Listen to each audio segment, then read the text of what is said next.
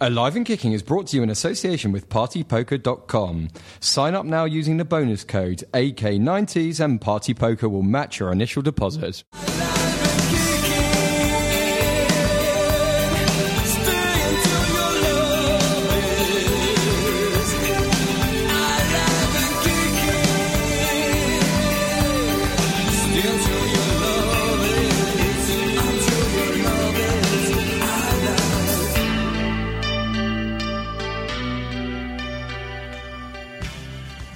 Welcome to the first ever episode of Live and Kicking, the 90s football podcast. My name's Ash Rose, and I've been put in charge of this walk down memory lane into a decade that we like to think changed football forever.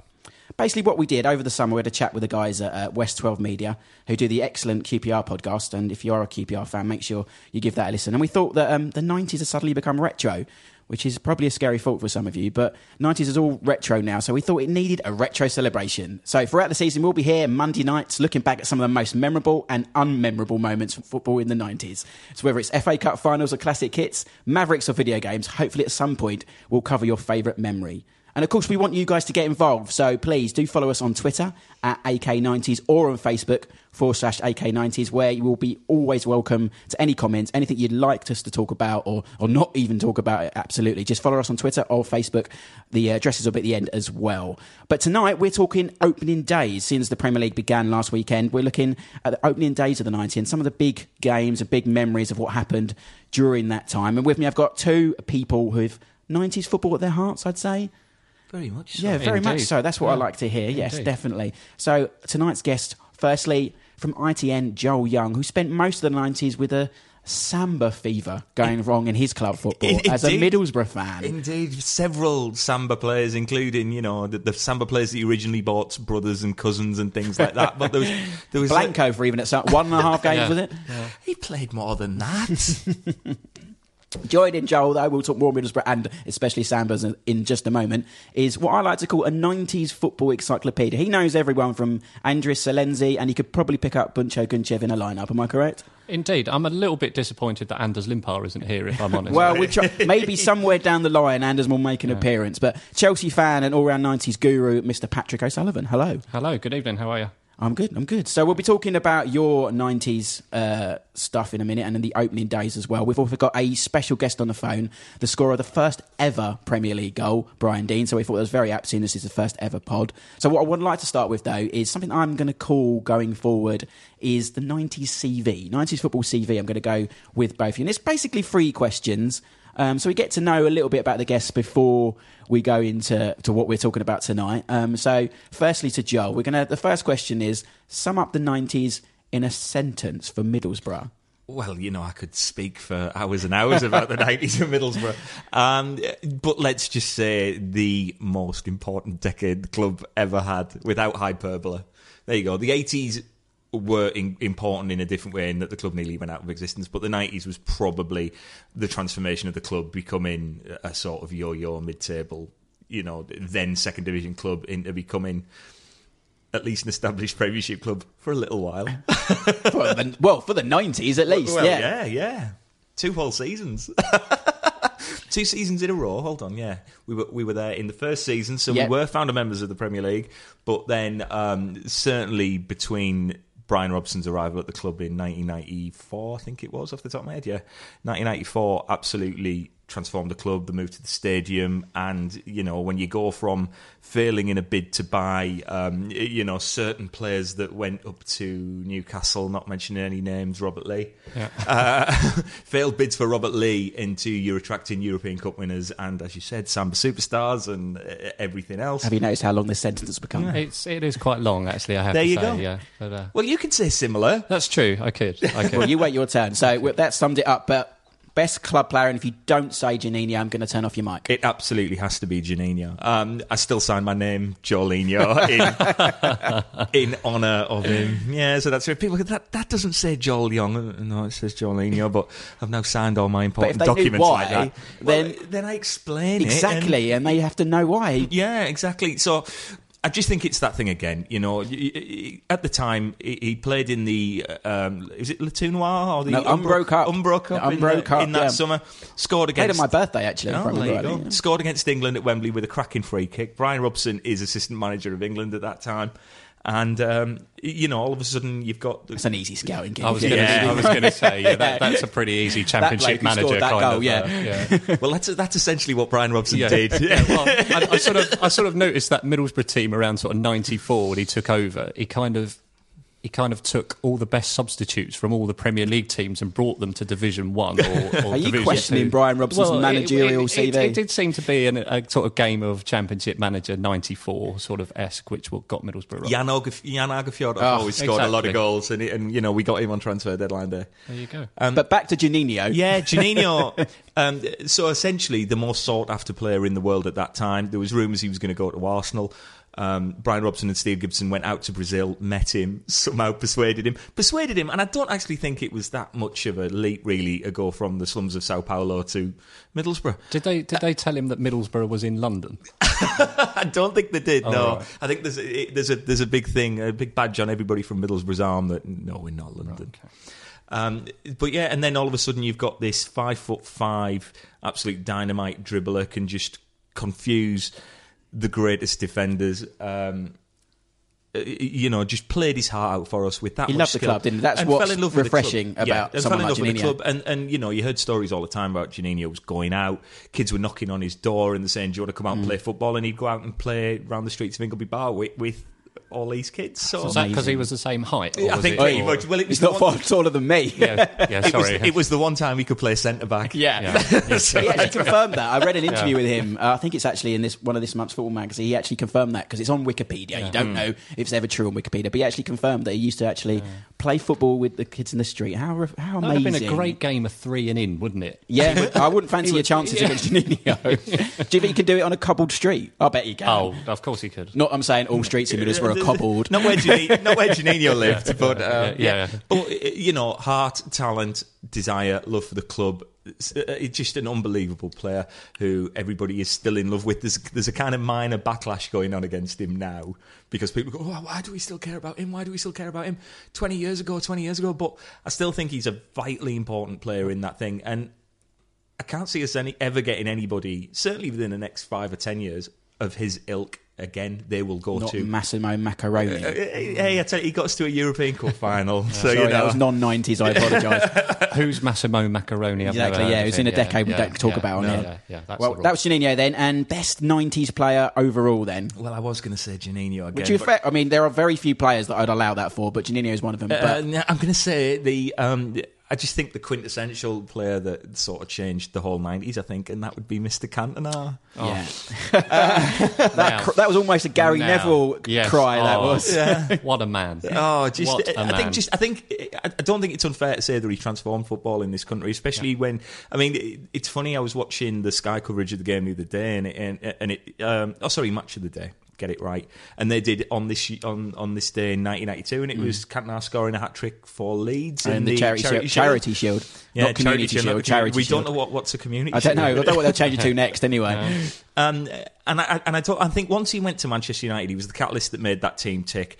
Absolutely iconic for that. Yeah. I mean, what I do remember is the day after we lost the FA Cup final to, I can't remember who that was. Some mob, yeah. Some mob. We have to talk about in a minute, yeah. Cantona retired the day after that. So if you think and that was 1997. He even stole our thunder of winning the FA Cup for the first time. That's how cool he was. We'd won the FA Cup for the first time in 25 plus years, and Eric decided to retire, and that was it. Yeah, and then everything was Cantona. I think, and if you think everything that went on in those sort of 5-6 years that he was in the English league, absolutely incredible. Down from the sublime skills and the chips over. I can't remember who the keeper was at Sunderland. Perez. Yeah, Lionel Perez. That was a celebration. It was a celebration that made that. I think. Yeah, the arrogant, out chest and the look at me. I did. Yeah. What I love is as well. I don't know if anyone's seen the film Looking for Eric, which is a fabulous film, which it doesn't look like it should be, but it is brilliant. And Cantona is very funny in it. But he mentions his best ever moment in the Man United was a pass. not a goal, a pass he That's how made cool to... I Eric think that was in the same game against of all people, Dennis Irwin, who couldn't be further from Eric Cantona. It's funny you should say that, because Cantona and Irwin are kind of linked in a way, because... Did they both play for Manchester United? They both play for Manchester United. However, do you know the story about when Is this clean? No, the Leeds chairman I do know this. Rang up Martin Edwards at Manchester United and said, can you sell us Dennis Irwin? And Fergie wrote on a pad, ask him about Cantona. So he asked him about Cantona, and he said, oh yeah, we'll sell you him. And that was it. Irwin never went anywhere. So imagine the Leeds chairman having to go to work the next day and go into the move of Eric Cantona. So he walked in, sees Howard Wilkinson, and Howard Wilkinson says, well, did you sign Dennis Irwin? He says, well, no, and I lost Cantona. That was a bad day at the office, wasn't Bad day. It's not surprising Howard Wilkinson didn't do much after that, is it? No, that's true. Except for being England manager. Well, for how long? One match? Yeah, I think that was one match at Wembley. Yeah. Anyway, we'll have to move on to Chelsea, or we'll be talking about Borough all night. So we could do if you want. But, we could talk about Juninho all night. So sum up the 90s. Being fair, if we do talk about Borough all night, we're going to only end up talking about Chelsea anyway. Yeah, that's true. These two people we have in the studio, we didn't do this on purpose, but we found in the preamble that they are linked quite closely in the 90s. So we'll probably get to that at some point. But firstly, your 90s football CV, Paddy, it would be sum up the 90s for Chelsea in a sentence. In one sentence, after following Joel, which is quite difficult, I have to say. Never a dull moment. We went from signing players of the calibre of Steen, Furlong, Minto, Peacock, John Spencer, all decent players within all players their that went own... on to play for QPR, actually, yeah, almost. true. All decent players within their own right. And suddenly we started signing Ruud Gullit, Gianfranco Zola, Marcel Desailly. I was going to say Gabriel Ambrosetti, but that's probably not on the same sort of quality. But it wasn't what we were used to. And as I say, there was never a dull moment. Turning up for a pre-season game away at Gillingham and seeing Ruud Gullit turn up with those dreadlocks in that orange and grey kit. We'll be talking kits very soon. And seeing him turn up in that, he must have looked around at Gillingham and thought, what have I done? That's no disrespect to the people of Gillingham, or club of Gillingham. No. So thank you. So yes, thank you for that, and apologies for the people of Gillingham. However, being fair, Ruud must have felt even worse when his first away game was coming to Middlesbrough. Yeah, that is true as well. Actually, yeah. Best club player then. I think this is probably the easiest question for a Chelsea fan in the 90s. Similar to Joel, along the same lines as Juninho. Gianfranco Zola pretty much changed everything for us. A player who we'd never seen skill like that before. He turned up. He was there 6 months. Was Football Writers, Player of the Year. We'll ahead of discuss, Juninho. Yeah. I'd like to probably point out. Although he signed in December. Yeah. Okay. Well, it still rankles. I was going to say yes. It obviously still it was like plays in your 1999. Man United won the treble, but who was Player of the Year? David Ginola. Yeah, exactly. I think Fergie's still angry about that one. And so Zola turned up, danced around the Manchester United defence like they weren't there, slotted the ball into the corner before Peter Schmeichel had even had time to draw breath, and he once put Julian Dix on the floor by twisting him inside, outside, and then sort of inside, outside again, and then smashing it past Ludo McCloskey, which is a great name from the 1990s. And he was we'd never seen anything like that before, and it's fantastic, absolutely fantastic. And best 90s player overall? Well, we've already had Mr. 1990s, as in Eric Cantona, but as a child, I was in love with Paul Gascoigne. So I'd argue that he was missed just because of what happened through. I mean, Cantona, I agree, changed the face of the Premier League football, but from 1990 pretty much to 1999, you can't really look at a period where Gazza wasn't relevant. I think if you take it away from even football, Gascoigne was so important at getting it over again to a mass audience. If you look at, it's been said a million times, but football in the 80s was a grim black place, and Gazza helped sort of usher in that era through his personality. And I had the shell suit. Did you? Gazza brought out a range. This is so 90s, it's unbelievable. I had Gazza trainers. Exactly. That's how crazy. I mean, we talk merchandise is mental these days, but the autograph on those trainers wasn't printed. It was Paul's. It was his. Of course it was. Of course it was. They didn't have Sharpies in there. No, but he was an amazing footballer. He could do things with the football that nobody else could do at that time. And he could also eat 5 Mars bars while doing it. He was that good. Best player in the world, Italia 90. Cup run for Spurs. Obviously the sort of injury after that. But Euro 96, he was still fantastic. probably not even fully fit as well. No, and I was recently quoted as saying that if Gareth Bale was worth 85, then Gazza would be worth 100. Well, it's scary to think what Paul Gascoigne would be worth in today's market. How do you think Gazza's career would have gone had he signed for Manchester United instead of Tottenham? That is a really interesting one, because it's always been the theory that, had Fergie got hold of Gazza, then he would have sorted him out. But I'm not sure anybody could have sorted Gazza out, to be perfectly honest. It would have been the ultimate challenge, I think, even for Fergie. Yeah, he had that character. And if Gazza had signed for Manchester United, you don't know then what would have happened if...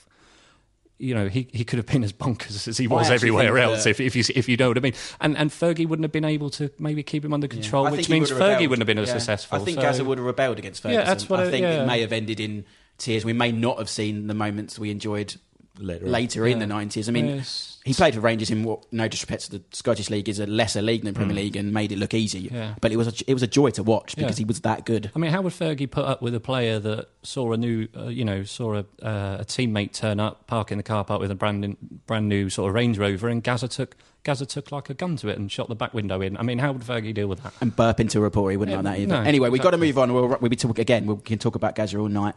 We're going to speak to Brian Deane in just a second, but before we do, I need to throw up a little disclaimer that throughout the season I have to say is that I think, as you already noticed, what we will do in this podcast is go off on tangents. I can't apologise for that because it's a long decade.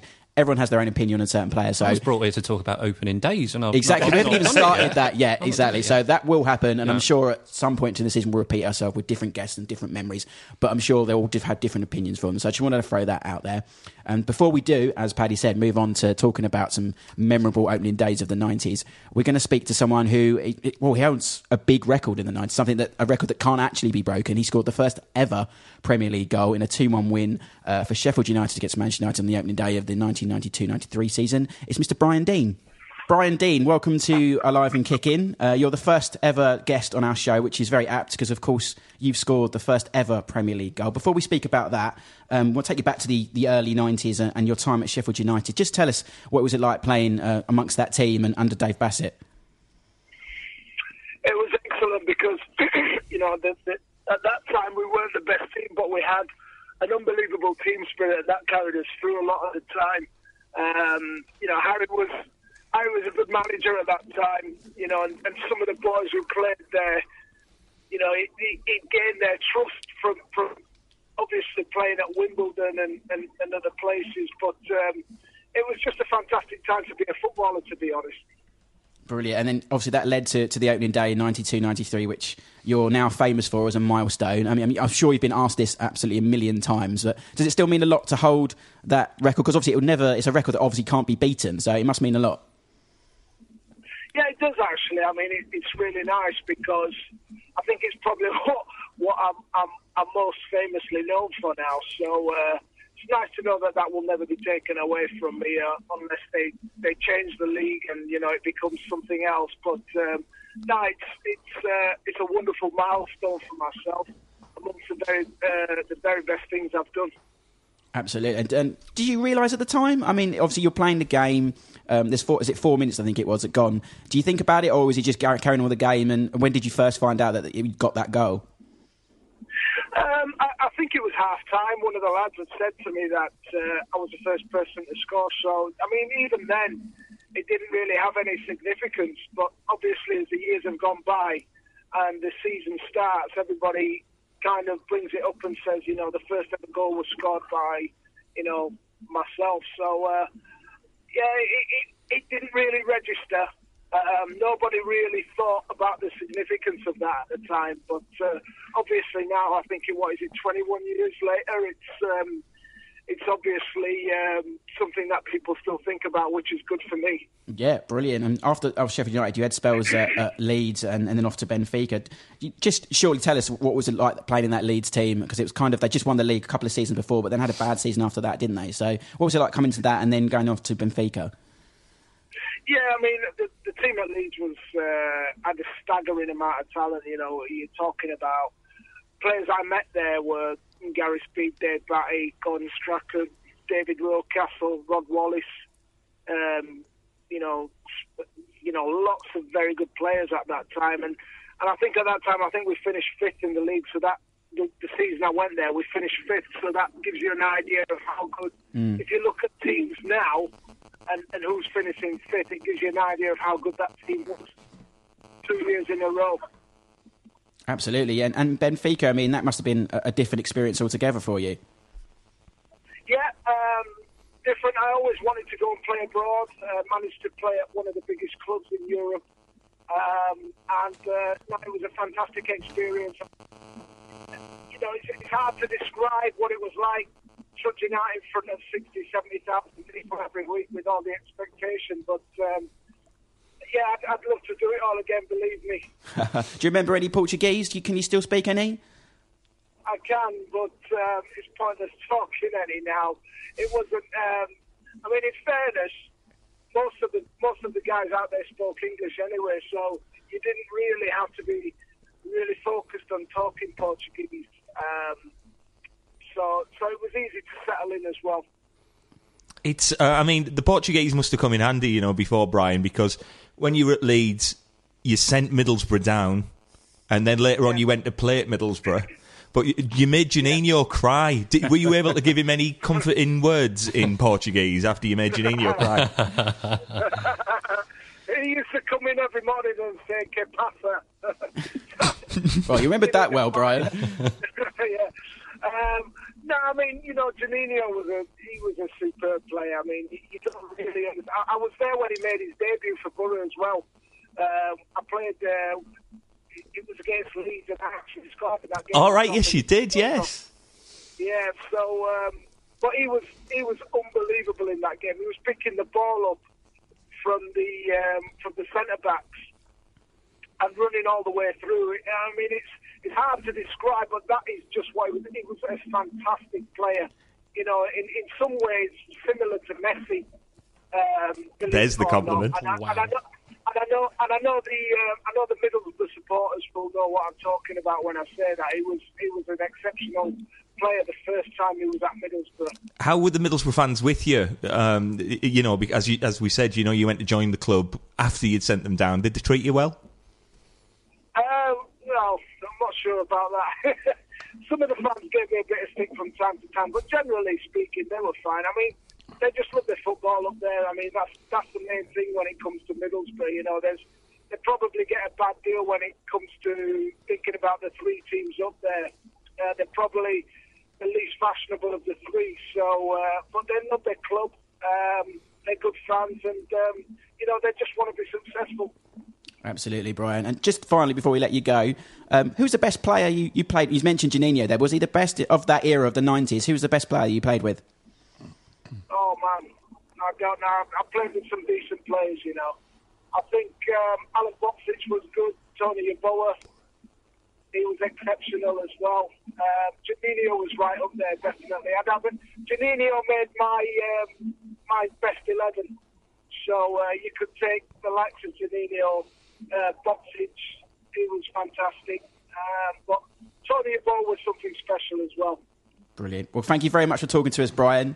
Pleasure. Brilliant. Thanks a lot. Cheers. Well, he was a nice fella, wasn't he? I tell you what I did like about Brian Dean there is he mentioned three of his best players that he's ever played with, and two of them were from Borough. Yeah. Juninho and Alan Boksic. Can I change my favourite player? Brian Dean? From Gazza to Brian Dean. I very thought nice he was fella. that nice. And he was driving, and we hopefully haven't got him in trouble. So that's true. He did say he was on a hands-free kick. Yeah, so that's fair enough. So we're not trying to get Brian Dean in trouble. Lovely man. Great to hear some memories there. He even tried some was that Portuguese, I suppose, Juninho spoke? Yeah, I suppose he would have spoken that, and it's good. You could say he hasn't got 3 points for a few years. Oldie but a goodie. Right, we're going to talk opening days now, because that's what the theme of this podcast is for the first ever Alive Kicking podcast. So we're going to look back really at kind of maybe 6 or 7 major moments from Premier League, and because mainly 80% of the Premier League is what we're talking about in the 90s, so they're mainly our Premier League games from that era. So we're going to kick off.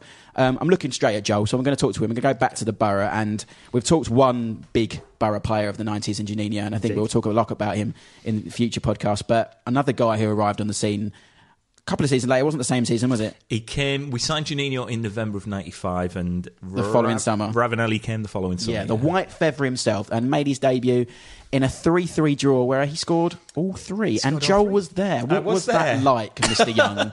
It was 30,000, rocking full house for then. You know, it's a 35,000 seater now, which means we get about 20. But then it used to be full, you know, and it's one of them. Danny Baker on goals and gaffs. Oh, wow. That's a clap. What a video. In Danny Baker's own goals and gaffs, he says, you know, you sit and you dream and you imagine all summer, and then you get there and 5 minutes later, they score. Yeah. And that's exactly what happened in that game. You know, the Ravanelli signing, Emerson had been rumoured for a long time. Juninho we already had. We had Nick Barmby as well, who was, you know... underrated. He was an amazing signing for us, Nick Barmby. No, I think he was a very underrated player. He played from top teams, yeah. I'll live that. You know, so we had this team. The Ravanelli signing, as a side note, I'm just sat with telly on, you know, these pre-Sky Sports News days, you know, where you had to watch the sport. Pre-Twitter days. Pre-Twitter days. Are we talking about teletext? Yeah, well, no, I was sat watching Wimbledon for some reason. I'm not a fan of the old ping pong, but it was on. And then all of a sudden, Desmond Lynam comes on and says... right, looking smooth. Looking very... Well, Des, you know. Yeah. We're going to have to break into this match here. We've got a bit of breaking football news. You know, Fabrizio Ravanelli, European Cup winner last season with Juventus, white hair, nothing wrong with that. At which point he goes, Des. You don't get that with Gary Lineker. No, we missed Des. Yeah, we do miss Des. Not enough Des on TV. He goes, he's just signed for Middlesbrough for £7.5 million. Wow. And at which point you sort of go, and we didn't have Sky Plus, so we couldn't rewind it and see whether he just said it. So you phone everybody and it's like, hold on, the guy who scored the winning goal in the European Cup final has just signed for Borough. That's insane. Yeah. So anyway, so we get the game and it's bouncing. He was wearing that beautiful Middlesbrough kit, wasn't he? With the white blue cross. with the blue. Oh, yeah. We never won in that. Okay. It was beautiful kit, though. We Sorry, never carry on. ever won in it. What, a single game? Never won a single game. wow. in that. Never an excuse to bring up a kit, but carry on, Joe. So, Stiging and Bjornaby scores first. There you go. There's another great 90s name for you. Great name.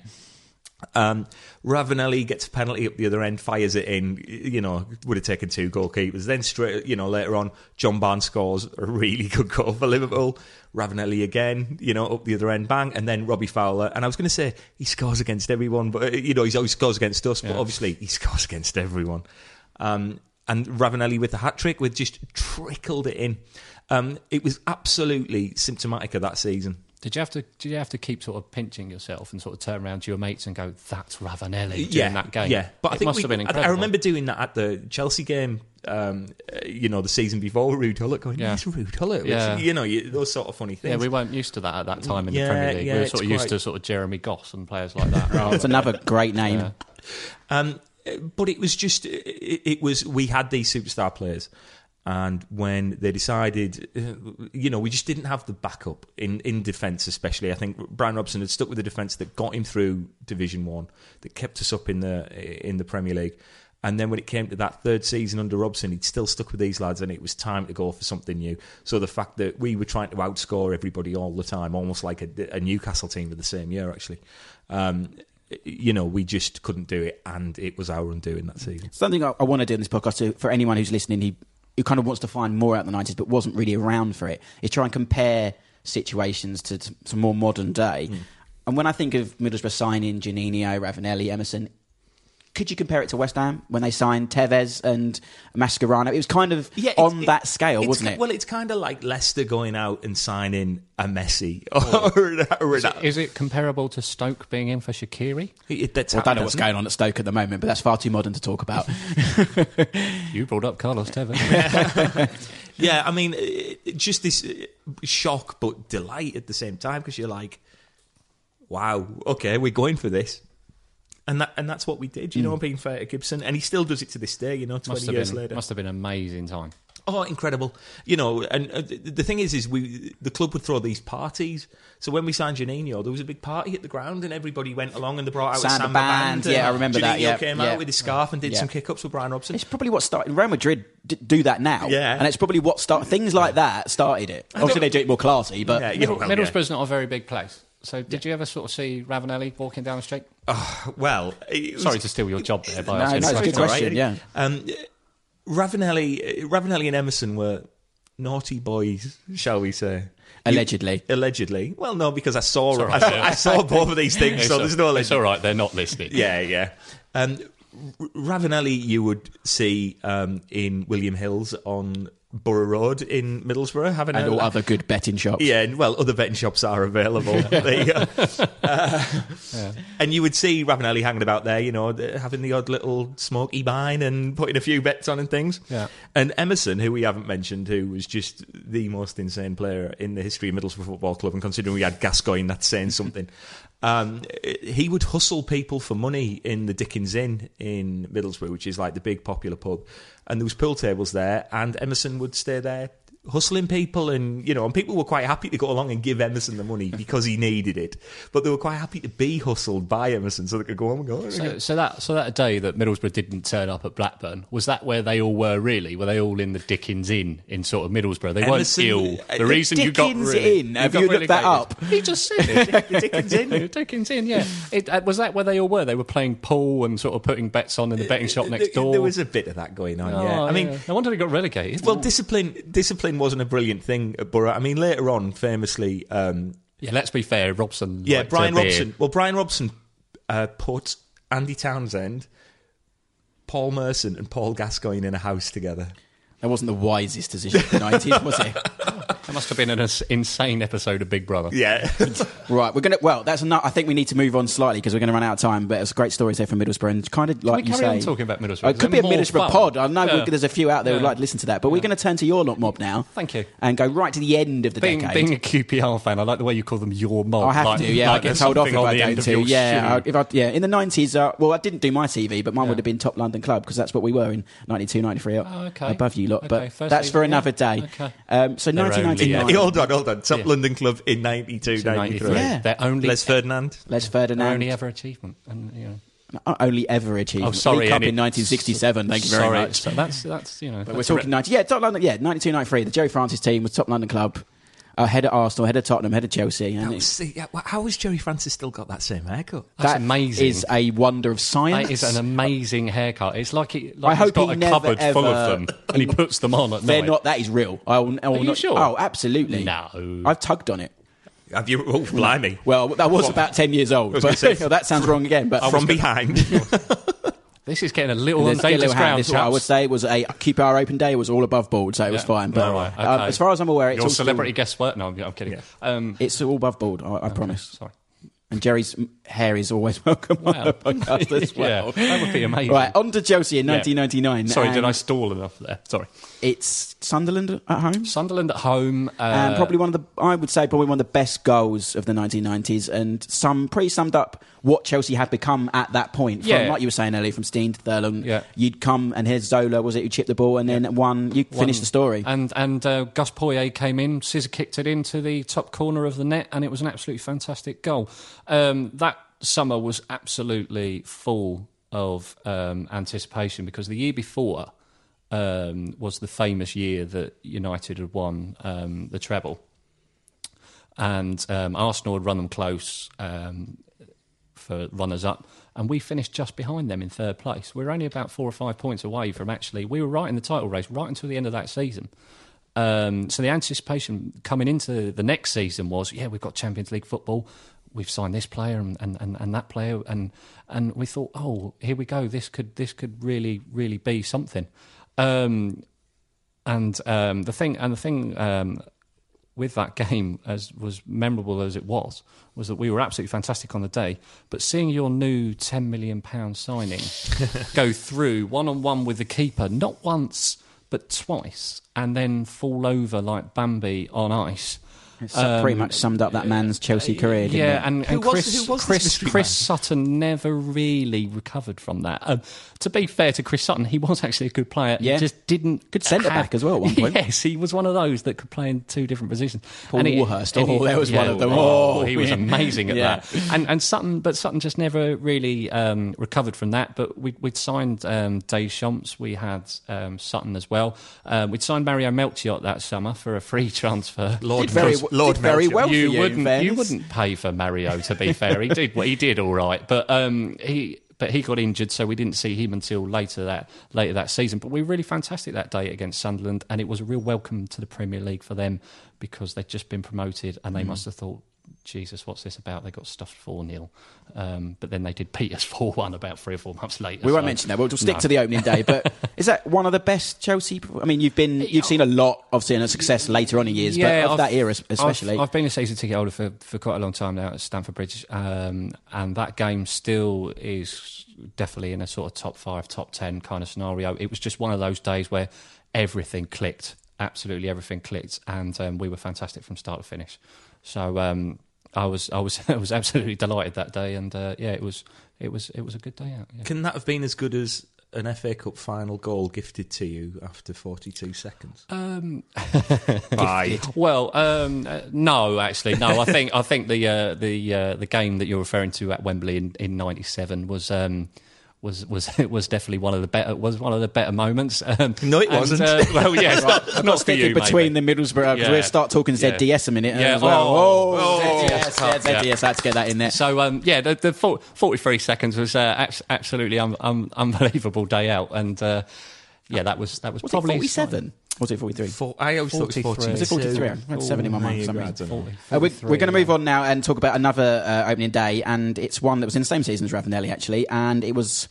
Well, it's probably one of the most famous moments of the 90s. It was the day David Beckham pretty much made a name for himself with the goal from the halfway line against Wimbledon. So we're going to talk to a Wimbledon fan who unfortunately was on the brunt of that goal and talk a little bit about the crazy game quickly with Blasco. So we're going to talk to him right now. Blasco, welcome to Alive and Kicking, mate. How's it going, guys? You okay? We're all good, thank you very much. Now, I'll give you a quick intro. You were formerly of Sports Tonight Live, and now you're a bit of a social media mogul, but you're a big-time Don, even modern-day Wimbledon. So tell us about the 90s and that goal, David Beckham. Go on, go ahead. Unfortunately, I would love to say that David Beckham scored the goal for Wimbledon, but unfortunately, we had this tendency in the 90s to make people famous. So Beckham, on that opening day of the season, decided to try his luck and saw Sullivan off his line, and the goal that made him famous, I think, which is a fair assumption.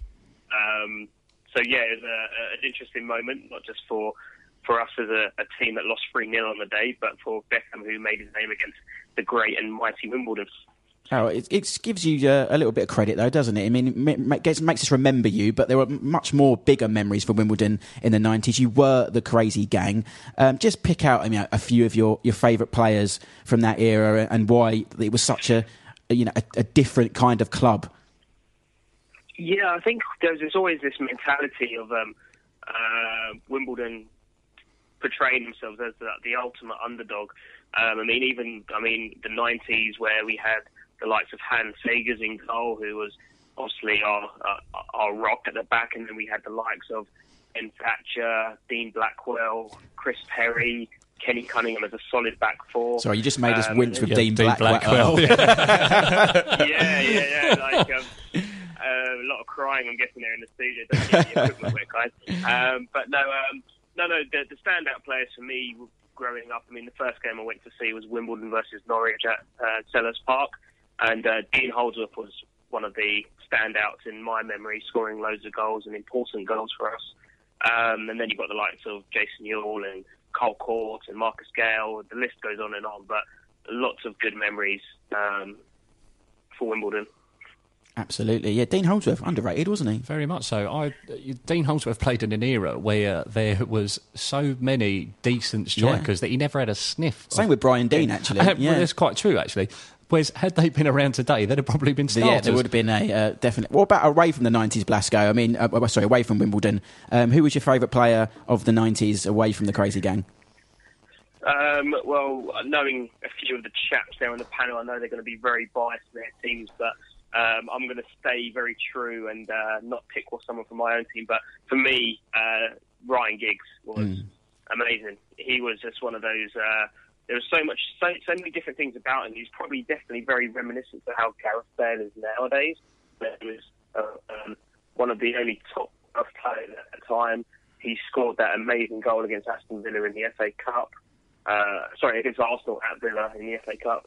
And yeah, he was just the ultimate 90s player for me. Brilliant. Well, good to talk to you, Blasco. I'm sure we'll have you on the pod soon, mate. Yeah.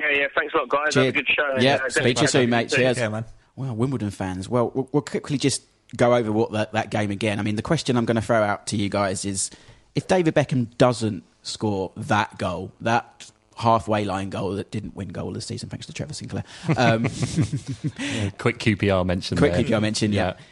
Does David Beckham, I mean, is it inevitable that he becomes what he becomes, or did that go a long way to helping him?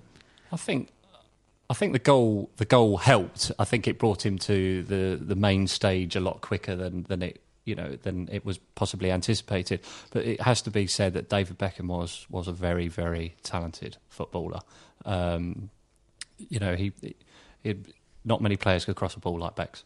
Oh, yeah, definitely. Even in those early days of the 90s. Absolutely. I remember the first time I saw him live, and I remember going, oh, gosh, if he had that little bit of speed, he would be the greatest player in the world. But actually, because he was such a clever footballer and his array of passing was superb, he didn't need that burst of speed, and that allowed him to play till he was 38, 39.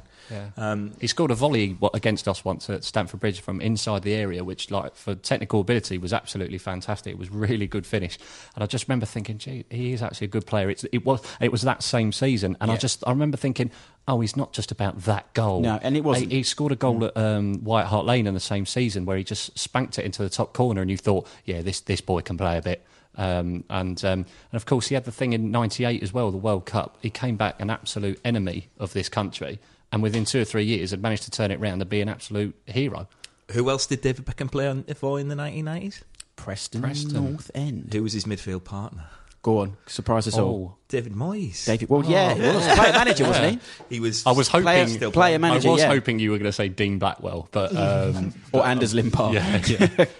We're going to move on from Man United and Wimbledon. Talk quickly before we go about a couple more of them in days. And the Arsenal suffered a kind of a collapse a couple of times in the early 90s.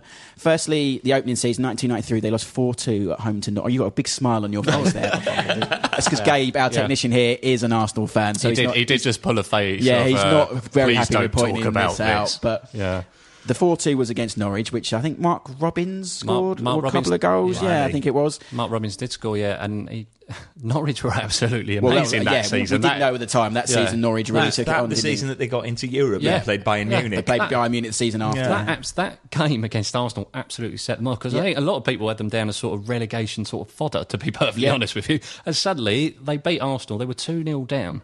And I remember, I can honestly, vividly remember listening to this on the radio. And the commentary was another game, and I was with my dad driving in. Was in the car, and they said, "Oh, Arsenal were 2-0 up. Oh, there's been another goal at Highbury," and there's sort of a collective groan in the car. You think, "Oh, yeah, 3-0, all right, yeah, they're going to win the league already." Yeah. And it was 2-1, then 2-2, then Norwich somehow 3-2, and you thought, when the fourth goal went in, you thought, "Nah, this is 3-all, 4-2."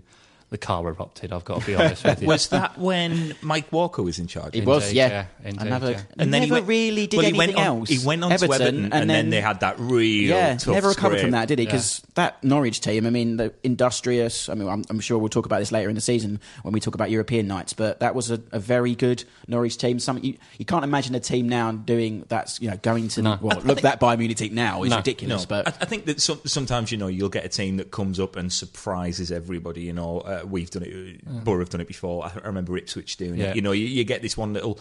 Nottingham Forest did it. I think. Yeah, in the they'll never crack the mid-90s. top four, but you'll get into your sort of top 6, top 7, sneaking. Never Europe. like that. But I mean, don't Norwich think didn't come up, but they were still. It's perceived as a smaller team. Yeah. To turn it around in one summer. Yeah, Fantastic. absolutely. And the other result that Arsenal suffered in the 90s was again at Highbury, 93-94. So the following season next, it would have been. And it was a 3-0 home defeat to Coventry, and Mickey Quinn Big Mick scored a hat-trick. I mean, those results... Coventry were really at the races after that. See what you did there. Oh. I thought my 3-point one was a little bit dubious. I'm going to have to outlaw these jokes, I'll tell you something. Those two results, given what has happened this weekend, again, I'm going back to modern times just to compare it against West Ham, what is a bigger shock? I mean, in 93 when Coventry won, Arsenal were double cup winners. They won both the FA Cup and the it would have been Coca-Cola Cup. Yeah. Rumbelows. One of the. I think it might. Coca-Cola was later on when Borough got there. But they were, they've done the double. Yeah. Was that a bigger shock than Saturday's result where West Ham came and beat them? For me, no. I think Sunday was more of a surprise. Sunday. Yeah, it was more of a surprise, to be perfectly honest with you. More due to the fact that if we're going to sort of briefly talk modern day, I think Arsenal have got players of the calibre of Ozil, Walcott, Giroud, all these players. Back then they had Hillier and Morrow. Not quite the same. I think Hillier might have been just before, but I take your point. They're not quite in the same league. So for me, I think Sunday was more of a shock. Also, it's a different world. Yeah, absolutely. Than it was then, and Arsenal seen as being this whole new ball game, as Sky told us. Well, but they told us that in 1992. You see, and it was apparently the same ball game. Football didn't exist yet, so simple as that. It's not a thing. And finally, before we leave the opening days from hopefully till next season, the last one, just briefly touching on, was Klinsmann's debut. I mean, that was a game and a half, wasn't it? I mean, he came over 4-3, wasn't it? Diver. Wednesday. Diver. Well, he took that in good jest, didn't he? I think wearing a beautifully purpley kit as well, if I remember right. I wouldn't wash my car with that beautiful purpley kit. I think that was the white one. But I take your point. Yeah. As I know you're doing kits later on in the season, but as a Chelsea fan, I don't think I'm going to sit here and say that was a beautiful kit, to be perfectly honest with you. But that was. For you. But that Spurs, that game actually epitomised Spurs at that time, didn't it? It was 4-3 away from home, and they had about 8 strikers.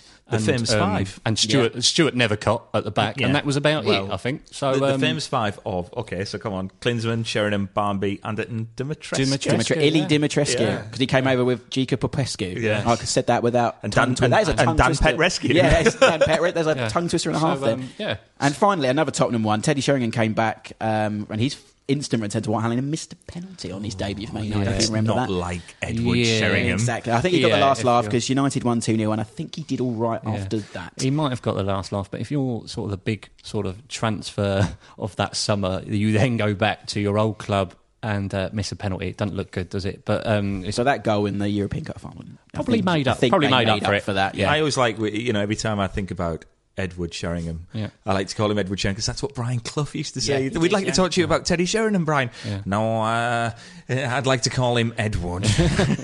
Scored the first ever Super Sunday goal. There you go. Teddy Sheringham against Liverpool in a 1-0 victory. But then people never used to watch football on Sundays till then, did they? Monday night football was a whole new ball game, wasn't it? There we go again. The Sky, the cheerleaders. First ever Monday night football. I couldn't tell you. First ever Monday night football. I'm going to smile really big Villa? now. Is it QPR? QPR, Manchester City, Main Road, 1-1. Andy Sinton and David White, I think, scored for Man City. Yeah, wow. Anyway, right, we're almost about time. What I was going to do very, very quickly before we go, if anyone has seen the Twitter banner on our Twitter page and our Facebook page, you would have seen the Sky advert, which was Alive and Kicking, which is the name of the podcast and the book comes from. It's basically a team, and it had a player from every team who was in the first season of the Premier League. And I thought, what we do before we go, we're going to have a quick game, basically a game of tennis between Joel and Paddy to see. It might not last very long. But Joel doesn't like tennis. We've already discovered that. Ping pong, as he's called it. To see how many... Is Des going to come in and announce Ravanelli signed for Middlesbrough? If only. I could try, but I could not pull off the smoothest or ever grow a tash, or any tash at all, if anyone who knows me. So we're going to try this. So the Twitter... play along at home if you've got the Twitter banner in front of you as well. So I'm going to start with Paddy. So you can name any of the 22 players, and I'm just going to keep going until you don't name one. So go on then, Paddy, you start. Vinnie Jones was ours, so there you go. John Walk from Ipswich, there you go. Former Middlesbrough player, and also the star. I don't need an explanation. He was the star. He was in The Great Escape. He was in The Great Escape. He's in The Great Escape, John Walk. How do we keep coming back to Middlesbrough? Somehow, always. These are the ones I've remembered. On that theme, Alan Kernigan. Oh, you see, he was in the Middlesbrough player now. This is quick fire, Joel. Come on. Hans Segers. Don't look at my list. Lee Sharp. Gary Charles. Or is he going to be out? 2 sec, 5, 4, 3. David Hurst. Is David Batty in there? No. He's out. There isn't a Newcastle or a Leeds. Oh, no, there would have been a Leeds. Leeds was Gordon Strachan, but Newcastle weren't there. Do you want to know the full list very quickly? Dave Hurst, Lee Sharp, Tony Daly, Vinnie Jones, Mark Wright, John Walk, Tim Flowers, Tim Sherwood, Ian Brightwell, Ian Butterworth, Hans Sagers, Andy Pearce, Carl Bradshaw, Gordon Jury, David Hillier, Gary Childs, Andy Ritchie, Andy Sitton, yay, Alan Kernigan, Gordon Strachan, and Peter Beardsley. Wow. Thank you very much, gents. That's been our first pod. Thank you, Paddy. Thank you, Joel. As I said at the top of the show, please get in touch on Twitter at AK90s or Facebook /AK90s. You can check out the book on Amazon as well. I'm Ash Rose. Keep it 90s. This podcast is a West 12 Media and Burble Media production.